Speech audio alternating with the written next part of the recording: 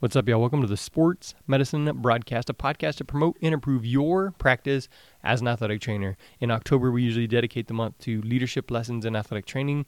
And again, we're doing that with one of what is possibly the most popular musical of all times, or at least is my favorite musical that I've ever seen, because I don't really like musicals. But I really liked Hamilton. I sing the songs, and like everybody else, I modify the songs to fit my situation. So for our foster daughter, when he's singing my name is Alexander Hamilton. And so I just changed it up to fit with what we call my foster daughter, and now we have two foster daughters. So I loved the musical Hamilton, and Patrick O'Haver said he's always got a plan. John Seco, last year when we talked about this, he was like, oh, that's a really good idea. So we've kind of centered on King George and what comes next. So this is sportsmedicinebroadcast.com/King George. If you want to catch any of the show notes or ways to contact us, get a hold of us, again, sportsmedicinebroadcast.com/King George, because we're talking about what comes next. Patrick? King George says, what comes next? You've been freed. Do you know how hard it is to lead? You're on your own. Awesome. Wow. Do you have a clue what happens now? Oceans rise, empires fall. It's much harder when it's all your call. All alone across the sea. When your people say they hate you, don't come crawling back to me. And then we all know the da-da-da-da-da part. There you go. All right. I spared everyone the agony of trying to sing that, so my apologies. But the lesson in this little part of Hamilton is everyone thinks leading is easy, but it's not. So what comes next? You wanted to move up to a leadership position in your company or school, or even a professional organization, your district, your state, even NATA. Just as young America made the leap into independence, now you're given the opportunity to lead. So the question in our episode today, do you know how hard it is to lead? And as a former supervisor of a hospital outreach-based program up here in Northwest Indiana, I was given the task of leading approximately 25 athletic trainers. Some of these athletic trainers were my peers, and that in itself was a difficult part, to lead your peers. I resonate with this song in Hamilton. I will give credit to my wife, who puts it on for background music, the musical on Disney Plus. So I don't know, I've watched different parts of Hamilton, I don't know, probably as many times as you have, Jeremy. So as you watch it, and as for background music, you kind of get different points out of the musical. So, and as I knew in Hamilton, it would be difficult to leave. However, I didn't realize the full extent in the leading until I was in that situation.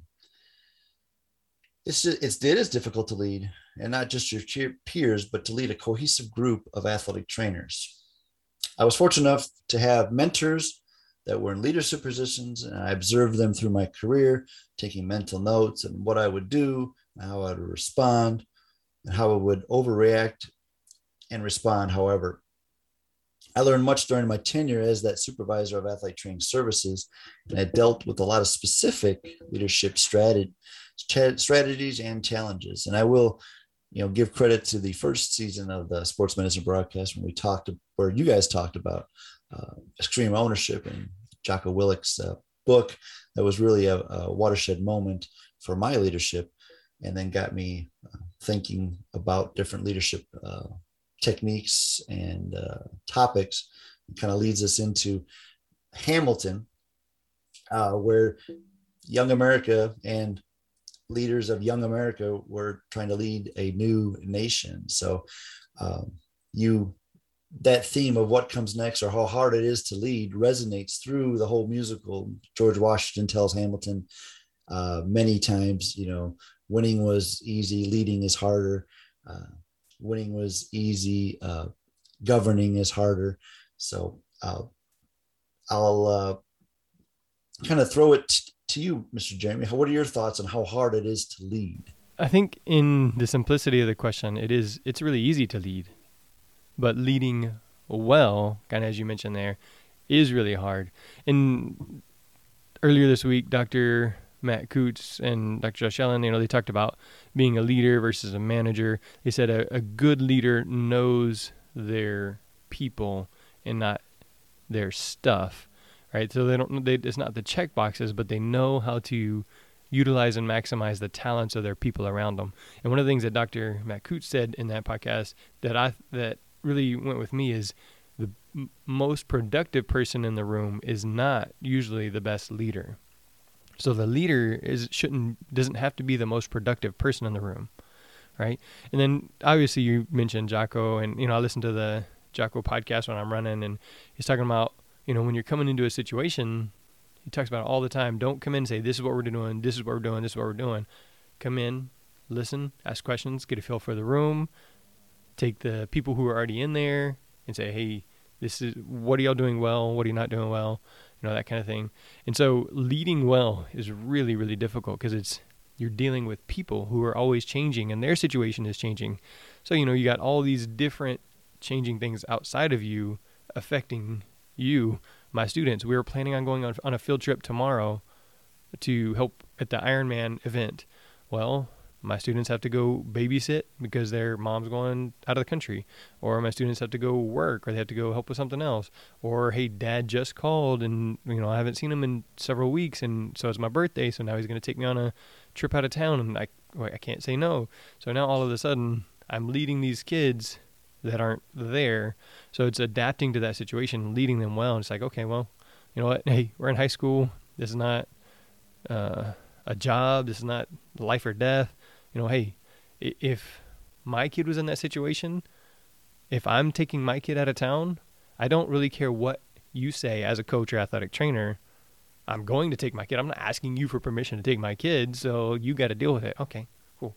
So me, Jeremy, the athletic trainer, I have to deal with those conditions and have to be able to lead them as their situation changes and as they deal with and navigate their family life. So leading is pretty easy. Leading well is super hard, and that's why we've talked about it for now the third year. There's thousands. I think I looked up last year. I think there was 13,000 books dealing with leadership, and that was last year. And so I think at this point there's probably 20,000 since everybody wrote a book over COVID. So true. Yeah, I just think that but here's my also thought is everybody wants to be in that leadership role, kind of like Hamilton wanted to be in that leadership role, or Aaron Burr wanted to be in that leadership role. But did they truly know? I think people want to be, I want to be the boss, but then when you get into the room where it happens, like I said, maybe it's not as easy as you once thought, or it's, wow, this is a lot harder than I anticipated. And, I can't rule like King George. I can't just say it is what it is. You got to collaborate. You have to, take other people's thoughts, opinions, and formulate a cohesive plan. So that's, I see a lot of younger professionals that want to, I won't do, I guess the other good examples, I'm not going to do it the way he did it or she did it, or that was a bad decision on his part. So I would have done X, or great example, Monday morning quarterback, or, hindsight's always 20/20. Of course, it's easy to think, okay, well, that didn't work out for him or her, but they, I would have done X, and then, but does that really make you a better leader? What if you would have done, you don't know what happened at what they say, the higher altitude or the higher level of their organization, what's going on that you are not privy to. So that's one of the harder things to know is, and I'm guilty of it as well, but I'm not in that room sometimes. And I'm not in that room now where the leadership happens for organizational structure and decisions. I want to be, but my role has changed now, unfortunately. So last year, at the end of the year, I was doing a podcast with Casey Polk and talking about Sway and all that other stuff. But it just so happened, like right at the end of the year, there was a position of leadership, which was basically my supervisor was leaving. And so I applied for that. And being one of the more senior athletic trainers in the district, I felt like I was a pretty good fit. I had an idea of what was going on in the district, of what different people needed things like that. And I think, I was one of the 5 final candidates interviewed. I didn't get that job. And so then there's a mix of, I'm a little disappointed, but really I'm fine with it. Because in the interview, I told him, I said, I live here in Pasadena. My kids go here. I work here. If you guys don't pick me, I'm still going to work at Pasadena High School. I'm not wanting to leave my job where I am. I'm just wanting to help lead us to something better. And then, with all this stuff, I've talked to the guy, Matt. He was an athletic trainer in the Houston area. And, we've been friends for a long time. And I told him a couple weeks ago, I was like, hey, dude, I'm glad that you got the job and not me. Because obviously he knew I was applying. And I wanted to make sure that he knew that I wasn't like upset or anything. It wasn't his decision. And then, as we continue to talk and talk about things that are going on, my whole goal is to help him lead us to something better, right? It wasn't ever about, I need to be in that position. I need that for me or for whatever, or I'm the best person. I'm like, no, I want the best person here. That's why I sent out a huge email saying, hey, come either be my boss or take my job, because I wanted either the best person there or the best person here to replace me to work with Sophia and these kids that I would be leaving. And I think that's an important step, is not needing that position. Like I want that. It's like, you know what? I'm just going to lead where I am. I want to help, I want to do this. But then again, when I take a step back and, after I've talked to Matt and just some of all the new COVID policies and the new this policy and that policy and that stuff, honestly, I'm terrible. Like it doesn't interest me at all. I don't care. I'm like, just tell me, just make it really simple. This is what we're doing. That's it. Good. I'm good with it. I don't care anymore. Just tell me. And so realistically, like I've told him before, I'm glad it was you and not me, because I think you're better for this job. There was a change where this, said, hey, we want everybody wearing pants on the sidelines and not shorts at a varsity football game. And for a long time, that's not been a requirement, an issue.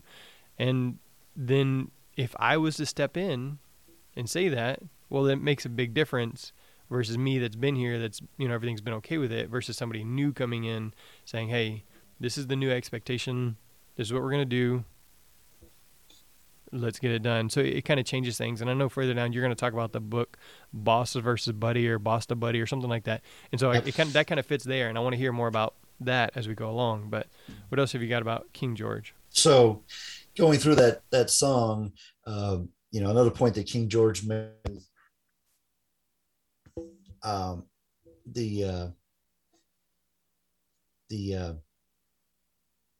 was, when your people say they hate you, don't come crawling back to me.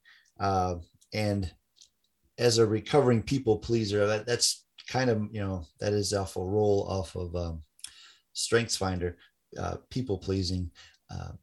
Then I strive to make everybody feel equitable and try to look for the win-win situation. And I want everybody to be relatively happy.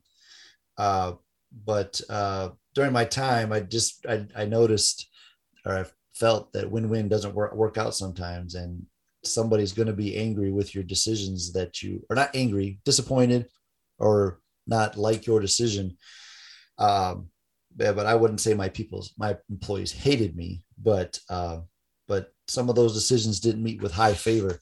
And as you can probably, figure out, it just wasn't, all super, super easy. So our leadership team, we did a kind of a 360 survey, an employee yearly, we did a Google survey or Survey Monkey, 10 questions. It's like how you think things are, how you're treated, how you feel like you're engaged, what things you like change, or like things do you like.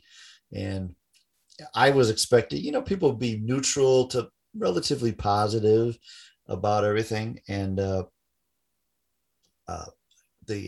we got the results, it was like, wow, they were more neutral to slightly disagreed in some areas that we thought we were doing well. I thought I was doing well. So I kind of took it personally that they were not happy with our leadership style.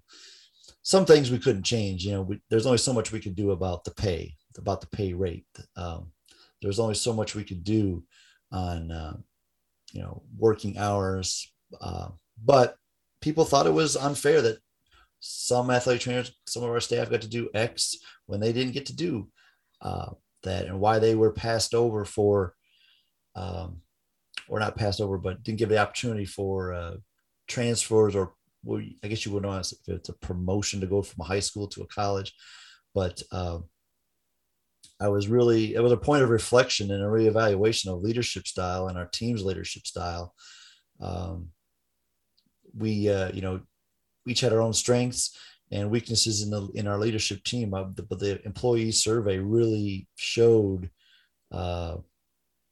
my faults as a leader and our faults as a overall organization. I thought that was one of our good key points too. Is our leadership team was all athletic trainers, so you really couldn't.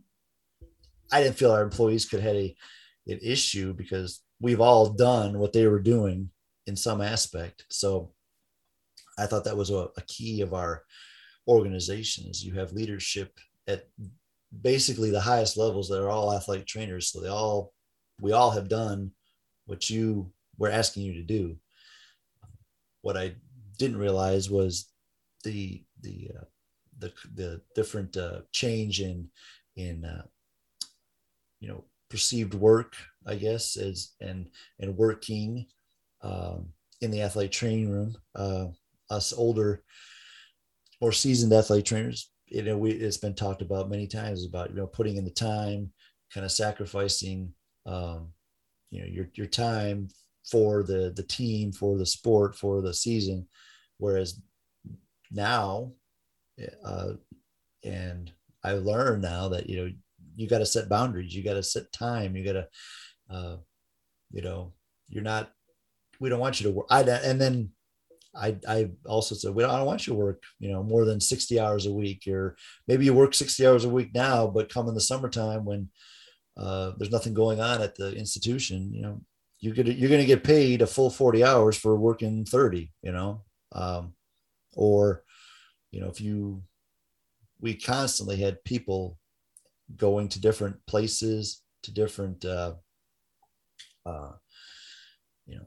quote unquote vacations or bereavement or illnesses. And thank goodness we had our PRN, our floater athletic trainers. And even though they didn't like to do that, and that was a sticking point, is we were asking our staff to do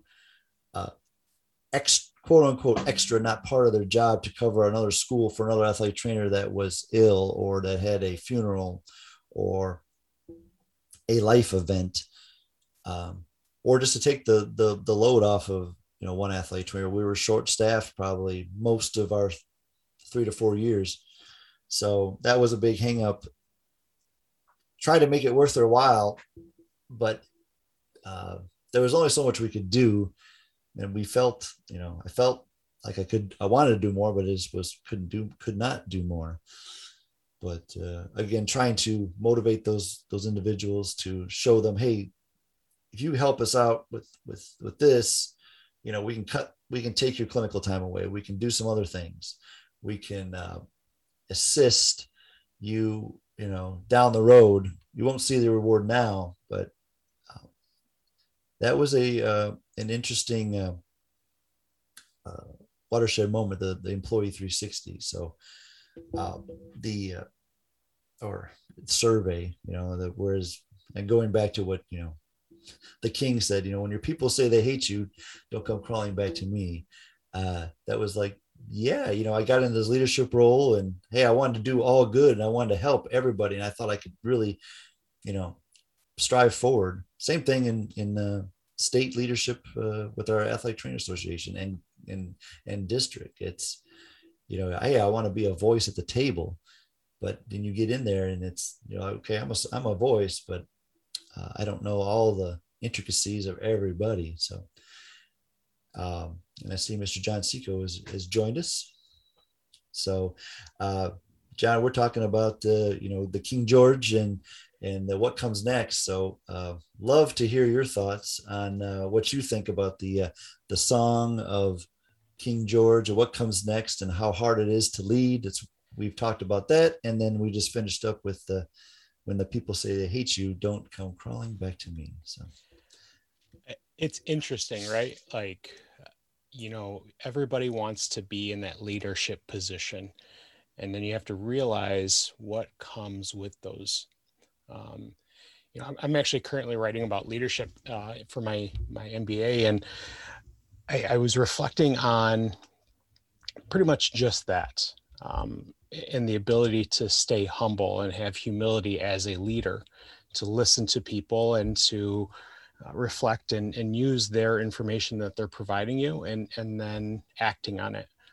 Leaders who don't act on those suggestions, whether it's a positive or negative suggestion, they could really lack that humility. And then we wind up spitting and screaming and singing it all at the same time, just like King George did. So I enjoyed that portion of it. And, when you start talking about leadership, you really start viewing it in everything. And I'm glad we're talking about Hamilton, because obviously it does touch on some really good leaders in our history's past, and even some negative leaders across the world, like King George, that led America to where we are now.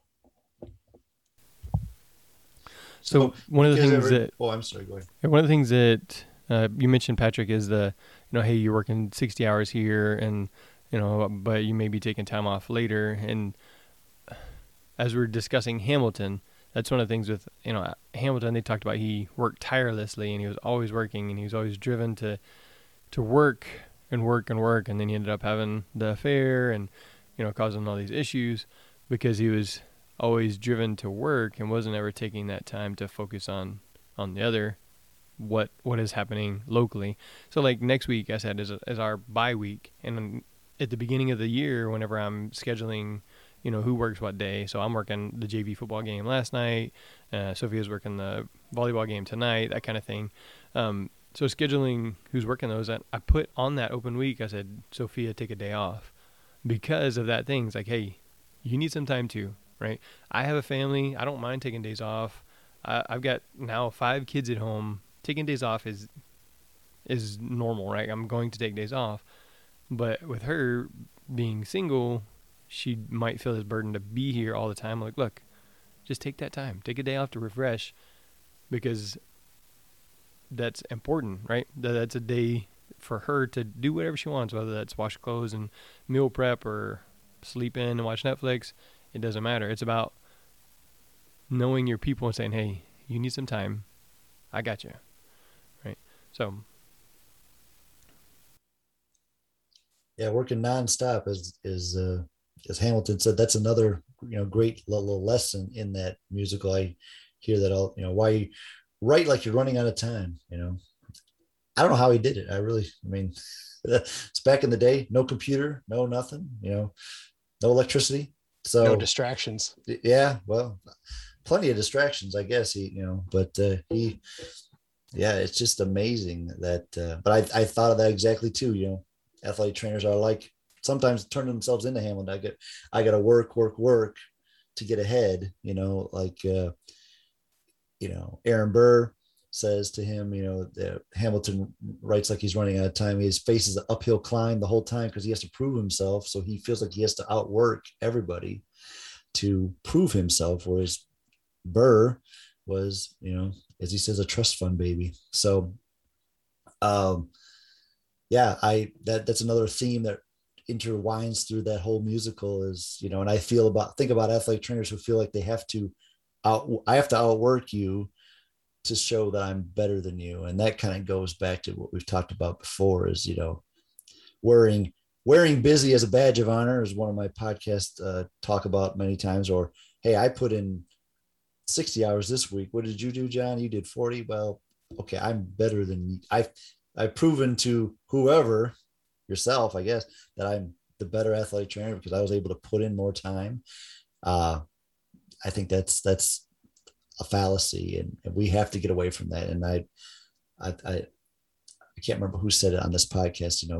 the amount of busy time or time where away working is not a badge of honor. It doesn't show you how good or bad you are. It's the quality of your work and the efficiency of your work. Be efficient. I think what happens there is people end up comparing themselves to other people. And that's really, really easy to do as a young athletic trainer. And I think if any one of us were to say that, no, we didn't do that as a young athletic trainer, I think we'd be lying to ourselves and our audience. I think what happens is people continuously have to compare themselves to other people, not to who they were yesterday. And when you do that, you build that ego that Patrick, you worked 40 hours last week? Well, I worked 41. So now I'm one better than you in my own mind. To you, that absolutely means nothing. Now, somebody comes to me now and says, I worked 30 hours this past week. And I said, how do I do that?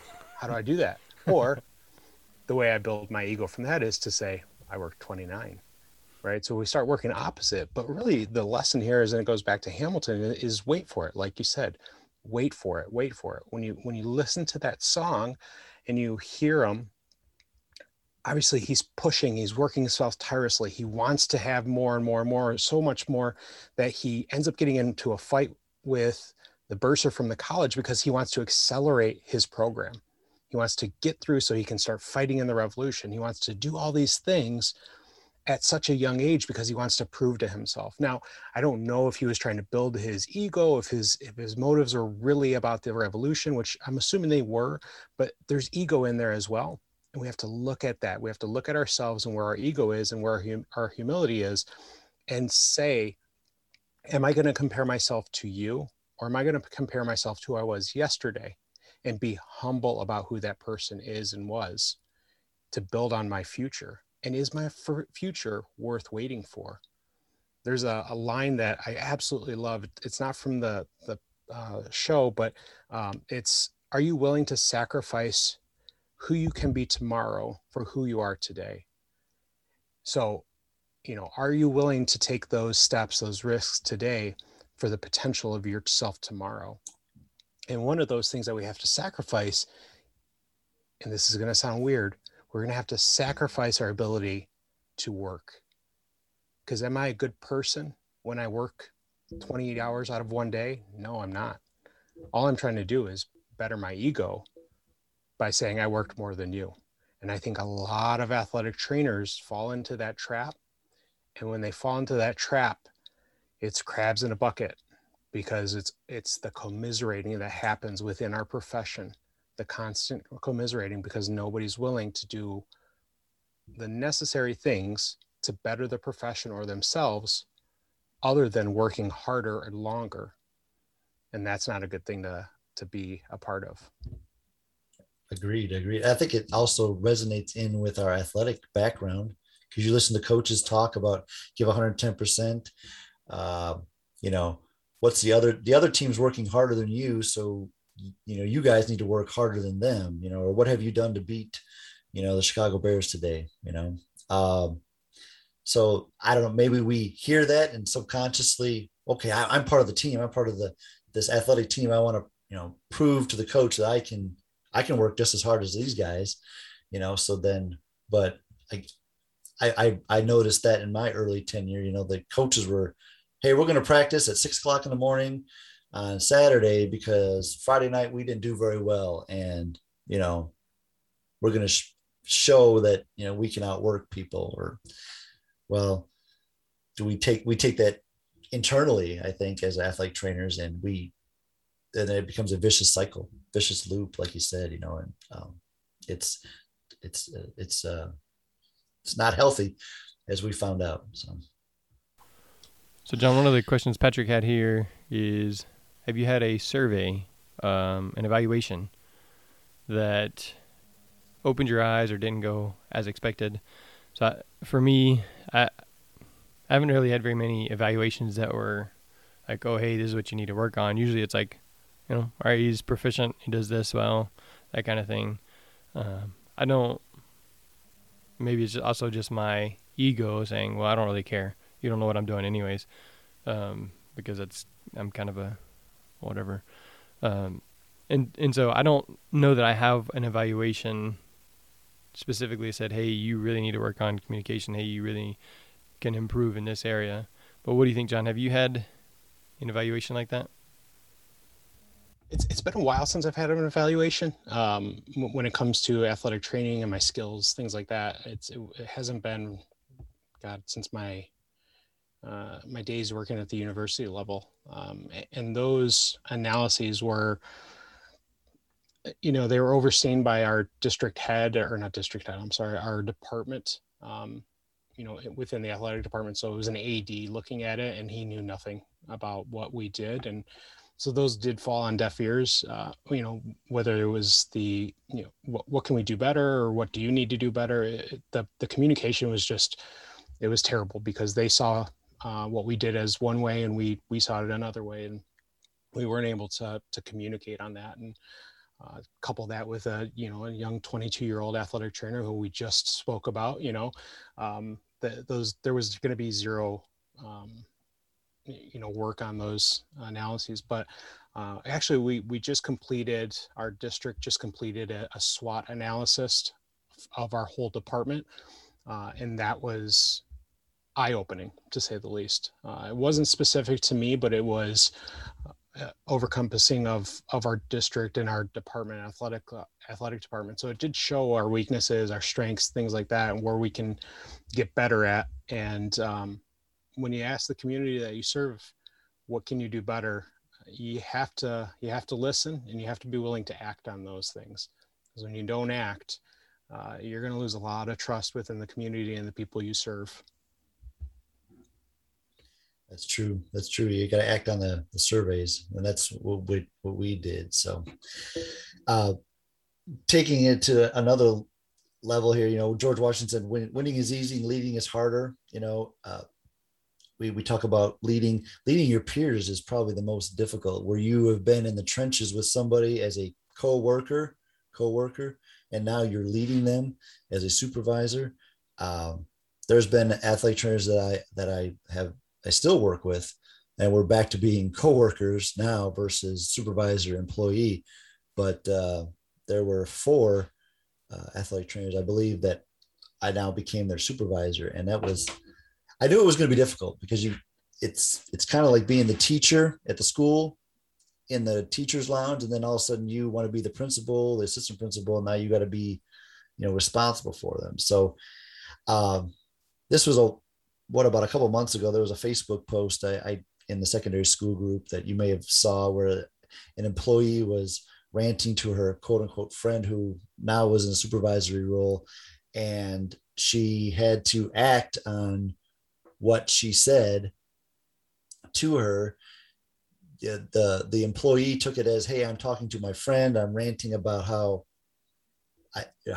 whatever happened, bad it was, and the friend, who now supervisor, couldn't not act on what she had learned, so she had to report her to her supervisor, and then there was some repercussions. And then the friend was very upset that she turned her in, and that is a line I never wanted to get into, and I'm not exactly sure what was said or what it was about, or what, I don't believe she was fired over this, but I did a lot of anecdotal reports on a lot of our employees, just to make modifications to their quote unquote behavior.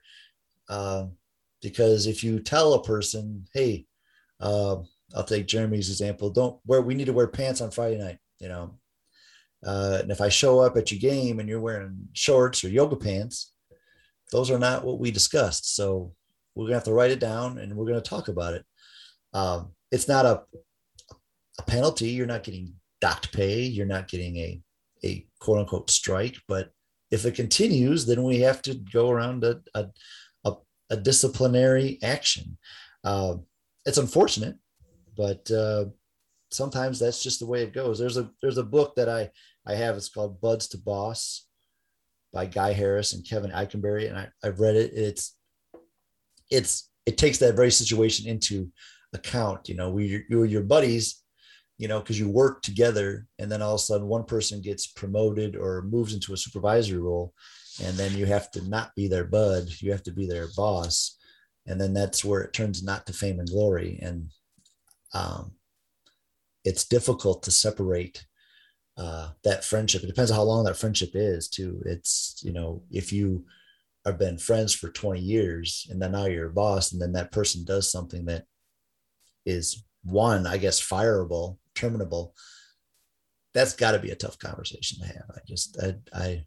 Or do you say, well, we've been friends for 25 years, you could let this slide? Well, then you're not doing the position credit too. So what are your thoughts, gentlemen?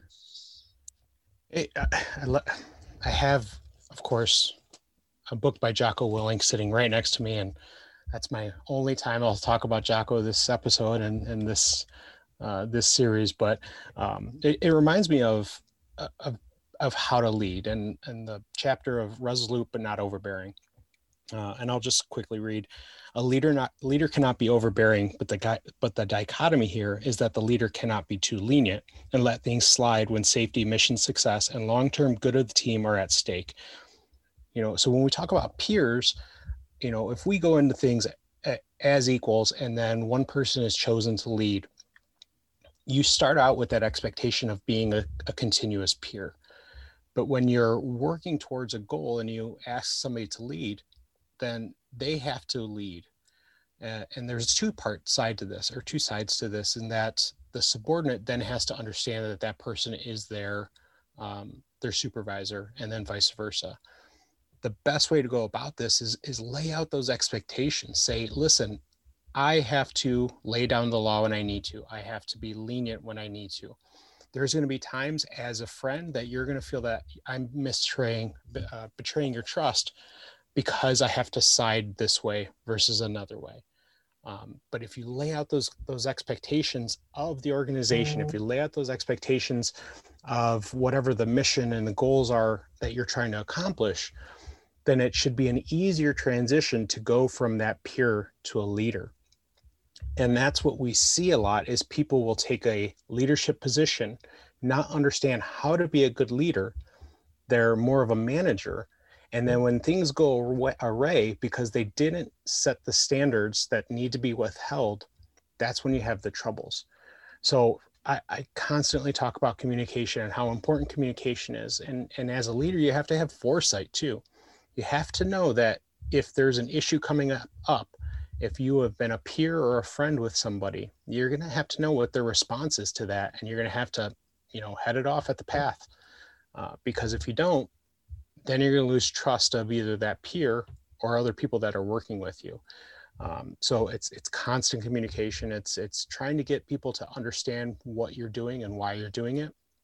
And when you're able to do that, I think people tend to fall in line more with what the goals are of what you're trying to accomplish. So another part I'd like to touch on, it's in King George's song, is, truly what comes next. The Young America has just been the Battle of Yorktown, the world turned upside down. America is now a fledgling nation, so King George says, what comes next? So you can insert, you're now a new certified athletic trainer and you're quote on your own. It was a scary time for me. Luckily I had good mentors and good position there, but when I was in the supervisory role, I didn't want any new athletic trainer. We were entry level, job positions that we hired.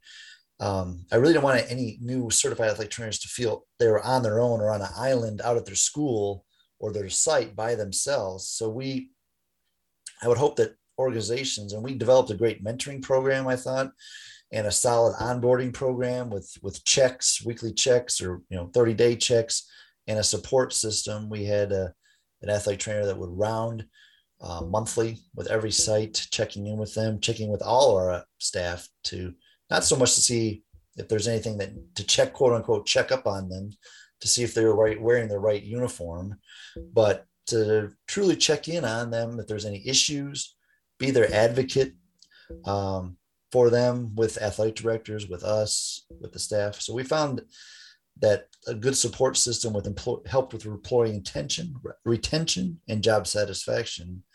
But, and like I said, I don't want to be King George and say, don't come crawling back to me. You're out your school, you're on your own. That I always thought that's a terrible way to lead, especially our younger, early career athletic trainers. That leadership is a servant.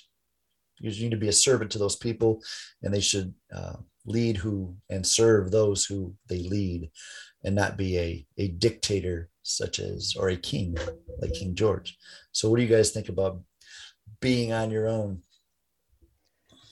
I think he gives some really good advice to start. He said, hey, listen, things are going to go bad. Things are going to go really well. And then he ends it right there by saying, don't come crawling back to me.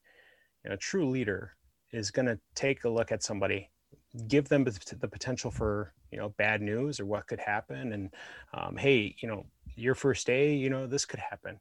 That's a bad situation to be in, but how are you going to be prepared for it?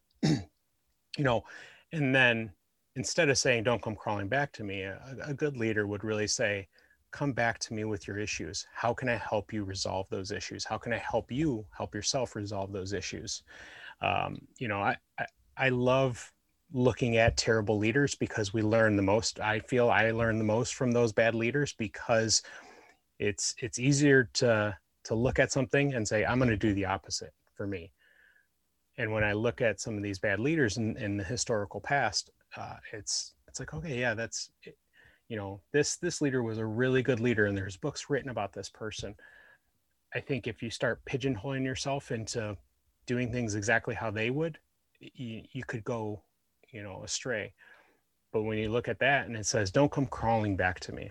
I know I would never say that to a subordinate because I want them to come back to me if they need help. And then once again, you have to have humility when they do come back to you, because you may not have the answer. And that means you have to find the answer then. And then you're really testing your leadership skills. So speaking of come crawling back to me, last night at the varsity football game, I had a student from when I worked at my previous high school, George Bush.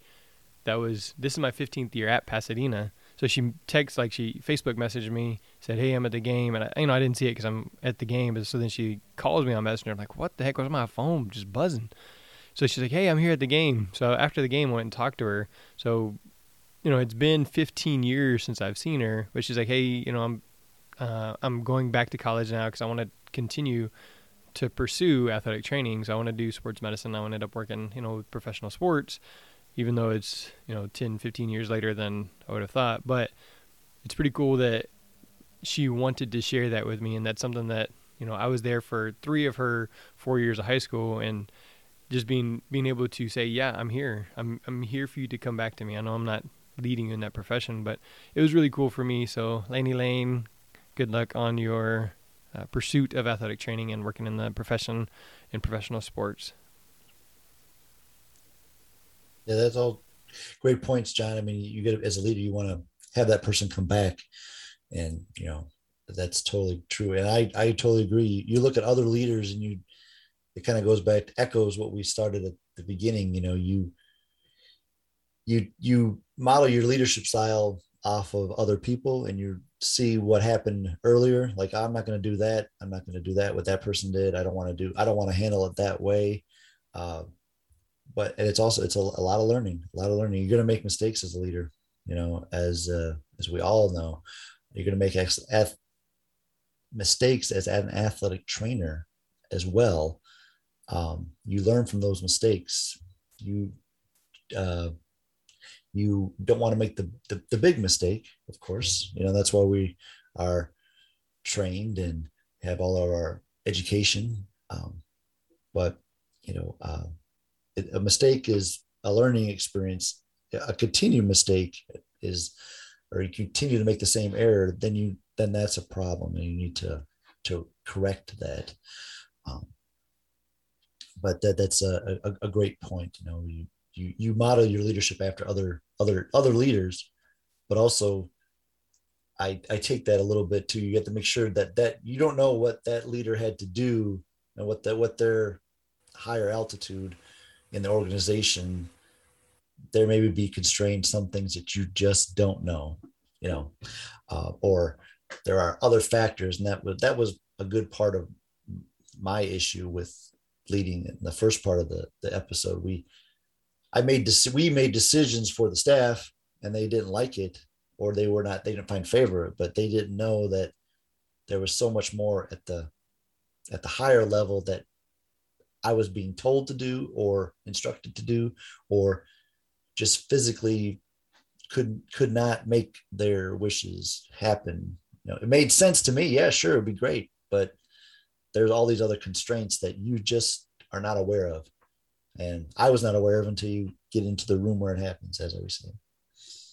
So great points, John. Great points. Did we talk about that song yet? I was thinking about that a lot. And the room where it happens? Yeah. I feel last year we did a good bit when we were talking about like COVID and stuff. Because I know that you mentioned that multiple times in the room where it happens. We're talking about COVID. I did. Yeah. It was on my list. I want to discuss that song and that topic, but a little bit differently. Obviously, we want our athletic trainers to be in the room or at the table. But I was really looking at it as a leader, because part of that song is two individuals diametrically opposed enter a room. And when they came out, they agreed. As a leader, sometimes you want to avoid conflict. Conflict is constant friction between two opposing things. And that's a pitfall that some people fall into because they want to avoid conflict. They want to have everything nice and rosy as a leader because that's when it's easy. I've noticed over time that when things are nice and easy for too long, people become complacent. Things become complacent.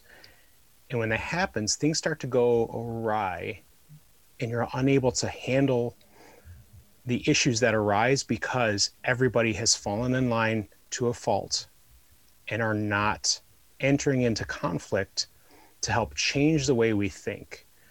I thought about it a little bit because you're looking at two oppositions and the friction that's created in conflict.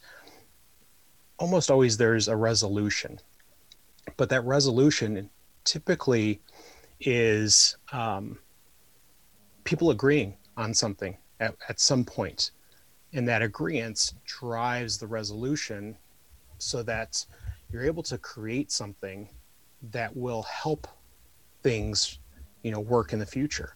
We're going to constantly come up with issues and things that are wrong, and how are we going to fix things. But if everybody in the room is a yes man and agreeing with the leader, things really aren't going to turn out that well. And that's what I was really thinking about when it came to that song. And obviously we can talk a little bit more about, getting athletic trainers into the room and at the table and how they can do that. But I wanted to bring that up before and see what everybody's thoughts were when it comes to conflict and how leaders handle conflict. Yep, definitely. If you let it sit, it's like an infection. If you let it sit, then it's usually not going to just go away. So just recently there was an issue where somebody was mad at me for one thing or another. I don't really know, but they were basically like staring me down. I was like, "Hey, did you have something to say to me?" "Oh, what? We're gonna do this right here?" I'm like, "Yeah, sure. What's up?" And I stepped into that situation, and then the expectations apparently had changed. It's like, hey, if the expectations change and you don't tell me, I can't meet those expectations. And so it's a matter of stepping into that situation and saying, what do you need so that we can move forward, so that we can succeed? And I feel like that situation has been taken care of and resolved. But it was really just a matter of I could have just left it, or I could have even pulled back and fought harder. But to lead my program, to lead my kids, to lead sports medicine here, I needed to step into that situation like I said, step into that room, have a quiet conversation, and say, how can we work together to win, meet what you need to meet what I can do, and put those together.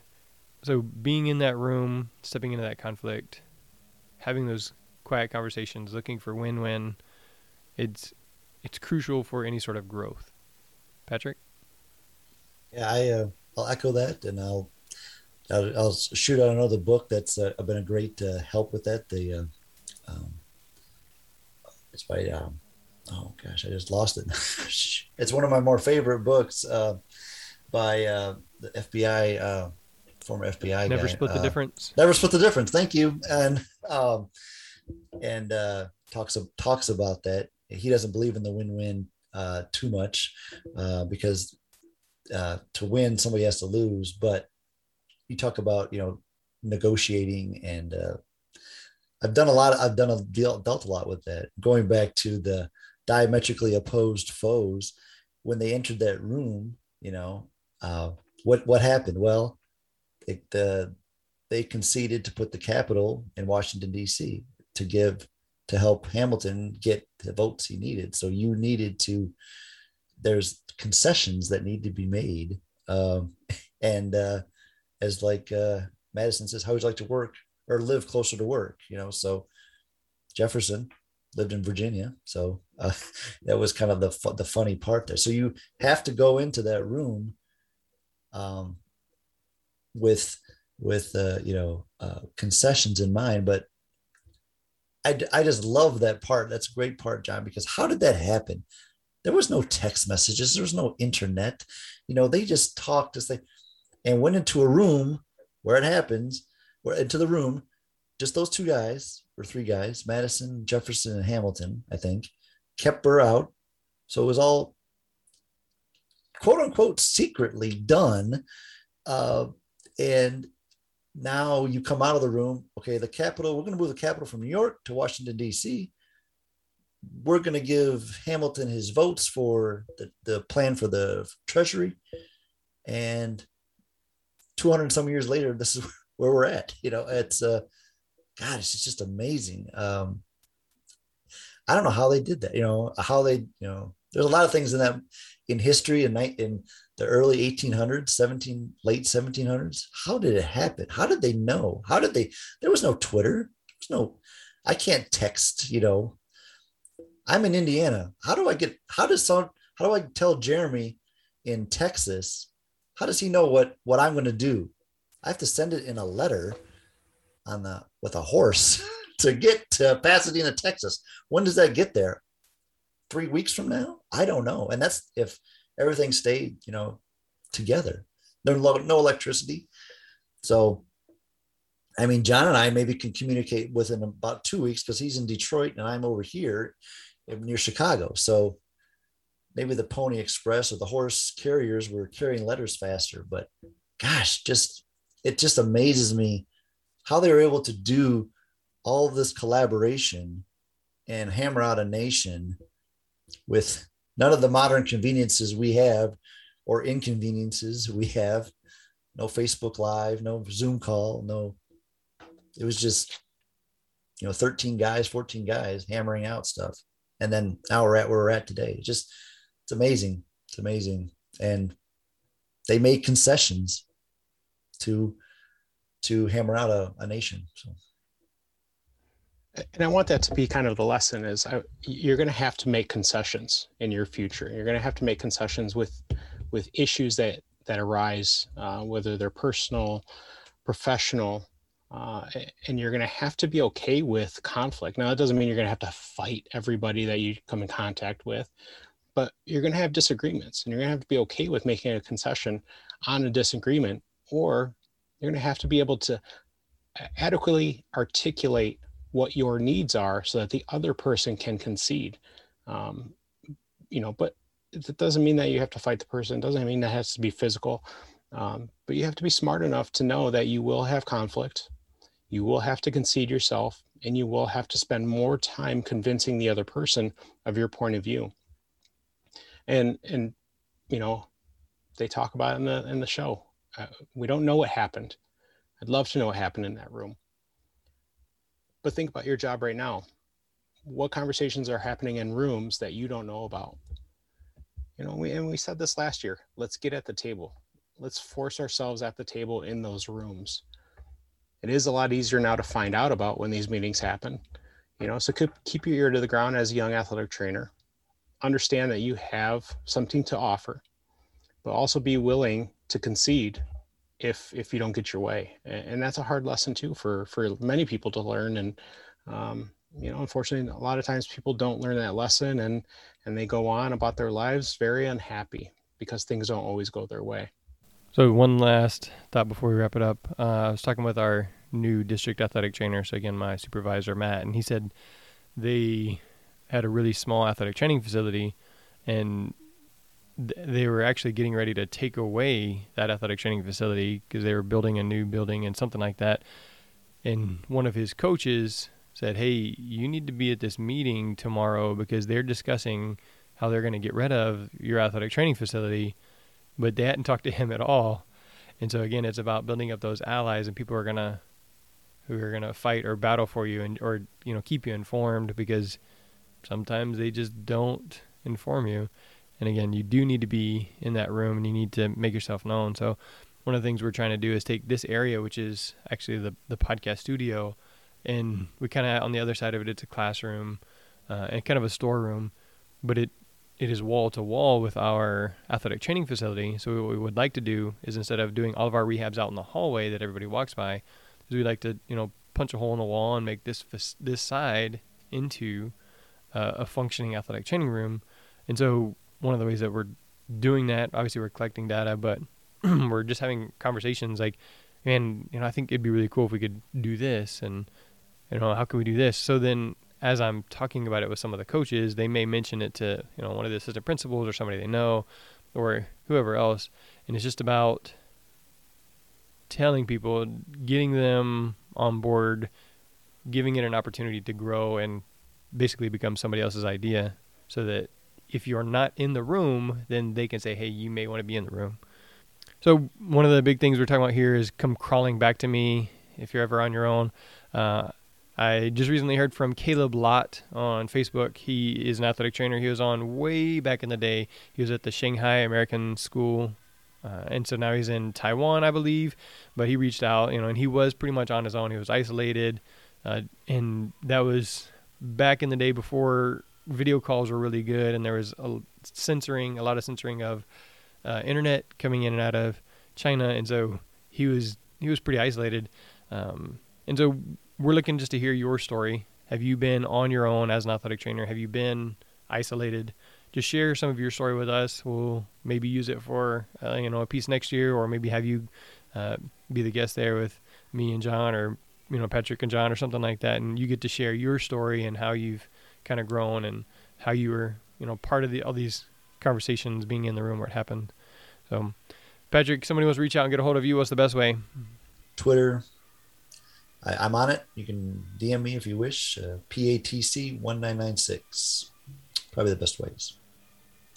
All right, so look for Twitter. And if you're listening earlier this week, we talked to Dr. Matt Cooge. John said his website to get all of his contact information is twitter.com/JOHNCIECKO, also known as John Seco on Twitter. Is that still accurate, John? That is very accurate, yes. So going with the theme, you can reach Patrick O'Haver on Twitter. You can reach John Seco on Twitter, or you could reach me, Mr. Jeremy Jackson, on Twitter. We would like to hear your story and share your story of being on your own, of partaking in leadership, of your growth story as an athletic trainer. And again, continue to help improve your practice as an athletic trainer and improve the profession. So if you're listening, if you're curious, if you want to share, you can reach out to us on Twitter. We can start that conversation. We can do it via email, anything like that. So reach out. Of course, we got some partners that always support us. Frio Hydration, I love those guys.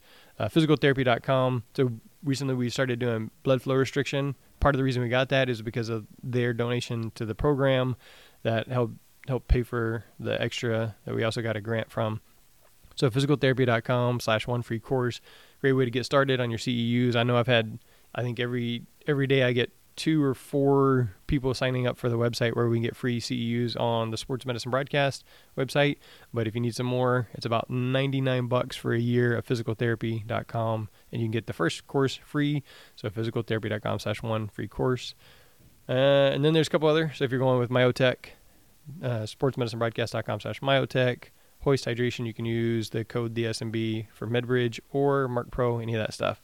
This is sportsmedicinebroadcast.com/King George.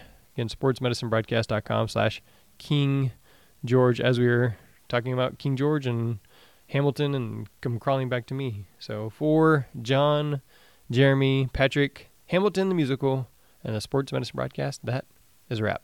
Thanks.